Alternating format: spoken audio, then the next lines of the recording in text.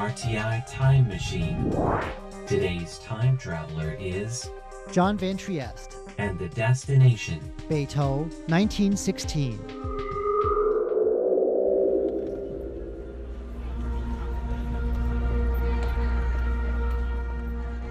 It's a Saturday morning in Taipei's Beitou district, and a lively crowd has gathered in a park. "Welcome back," says a master of ceremonies after a marching band finishes tuning up. It has been a long time. In the crowd, there's every kind of person you can imagine. An African drumming circle has shown up, and so has a TV crew and a few Mormon missionaries. There are sausage vendors and people handing out flyers and people with balloons. And then, with a final word from the MC, the welcome back ceremony is underway with twirling dragon dancers. It's an impressive, colorful scene. But what's everyone here for? The answer is the small lumber building at the center of the gathering. A row of circular windows peeks out ornamentally from its copper-tiled roof. The sloped roof hangs low over the edges of the building, and the triangular wooden supports holding it up are carved with flowers.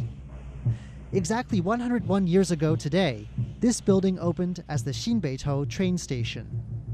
It's charming, quaint, compared with the huge hotel complexes here, even squat.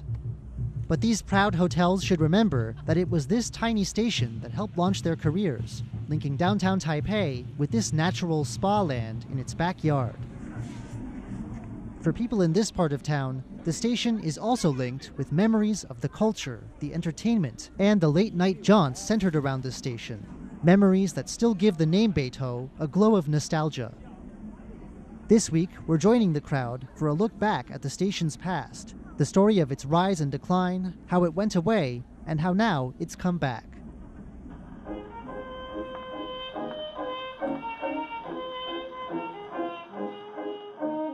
People had long come to Beitou in search of sulfur, something you can smell in the air in some places around here.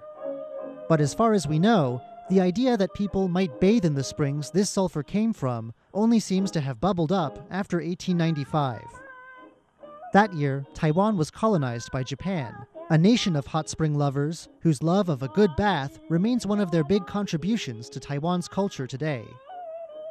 The year after the takeover, a Japanese man called Hirata Gengo opened Beitou's first hot spring hotel. Others followed, and over the decades, a resort town began to take shape. By 1913, a public bathhouse joined the private ones that had sprung up here in Beitou. To encourage hot spring tourism, the railway added a branch line out here, and in 1916, the Xinbeitou station opened. It's built in a hybrid Western Japanese style popular at the time. Inside the station, you can see a postcard showing how things looked early on. The building was even smaller then than it is now, more like a pavilion than a proper station. It looks like waiting for a train here might have involved a bit of a squeeze.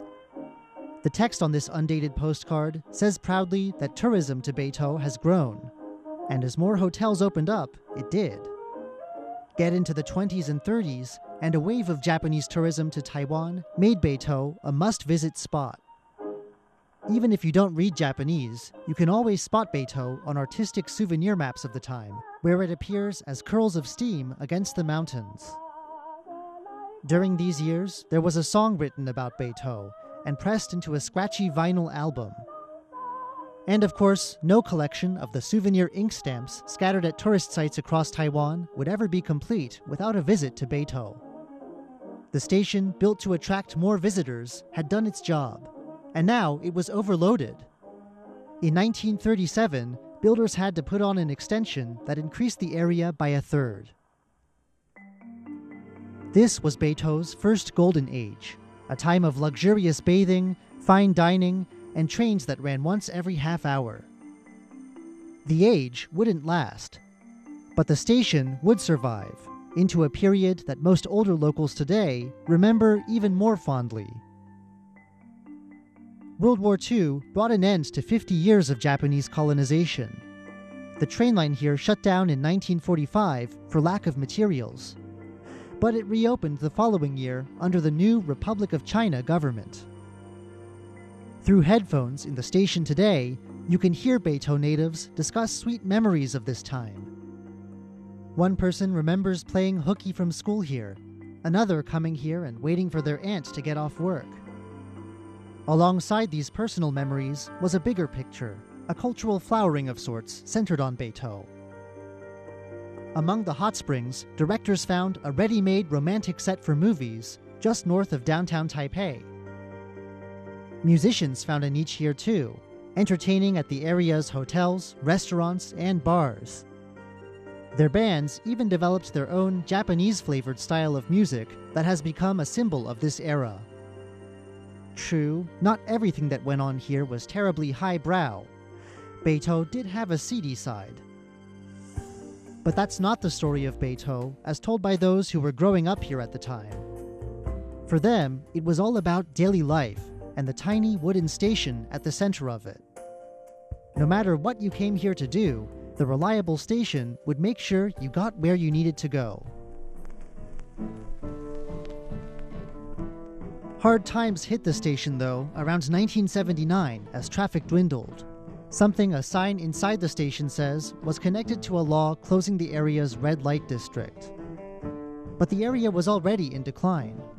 The bands had been hit by the rise of the karaoke machine, and the classic black and white films that had brought a tinge of melodrama to the place were already a memory. Still, the now old-fashioned wooden station held on until 1988. That year, the whole train line this station branched off of was going to shut down. Inside the station, archival footage follows the route of one of the last blue diesel locomotives to run out this way. At the same time, early work on Taipei's yet unbuilt metro system was going to encroach on this site. The whole building might have gotten the axe had it not been for architect Li Zhongyue, who saw something worth saving here. Li convinced the Taiwan Folk Village in central Taiwan to take it. The whole station was dutifully taken apart, hauled close to 200 kilometers to the south, and rebuilt there. Locals may have been sad to see it go, but they were sure it was gone for good. Until 2003, when a Beitou native visited the folk village and sensed that the station was lonely. Back home, he set up a committee to get the station back, and was immediately laughed at. Told that the park wasn't selling, he even planned at one point to build a replica himself. But in the end, he didn't have to, because while it took time, his proposal had struck a chord. Inside the station, you can almost feel it just by looking at the number of old tickets now on display inside. So many people had felt the need to hold on to them. People from Beitou went down south to visit like it was an old friend, and in 2007, they started a fund to raise money for their project. As the movement grew, the station's new owners finally recognized in 2013 how important the building was, and they agreed to donate it. But then there was the big project of taking it apart, hauling it back, and reassembling it again. It would take a few more years, and the donations banner with stick-on numbers is still outside. But at a site close to the original one, next to the metro stop with the same name, the old wooden Xinbeitou train station has come back, and the people of Beitou have put on a party for a building. Guests of honor later in the day will include a 100-year-old and a 101-year-old, both still walking around and appearing before a building that's seen as much as they have. There will be a parade with a color guard and concerts of the old music the bands once played here. And on the sidelines, 100 years on, today's hot spring hotels and restaurants are handing out flyers at a furious rate. This building helped create a time and an image that's still stuck in the Taiwanese imagination, Old Beitou. I'm John Van Trieste, and I hope you'll join me again next week for another journey through time.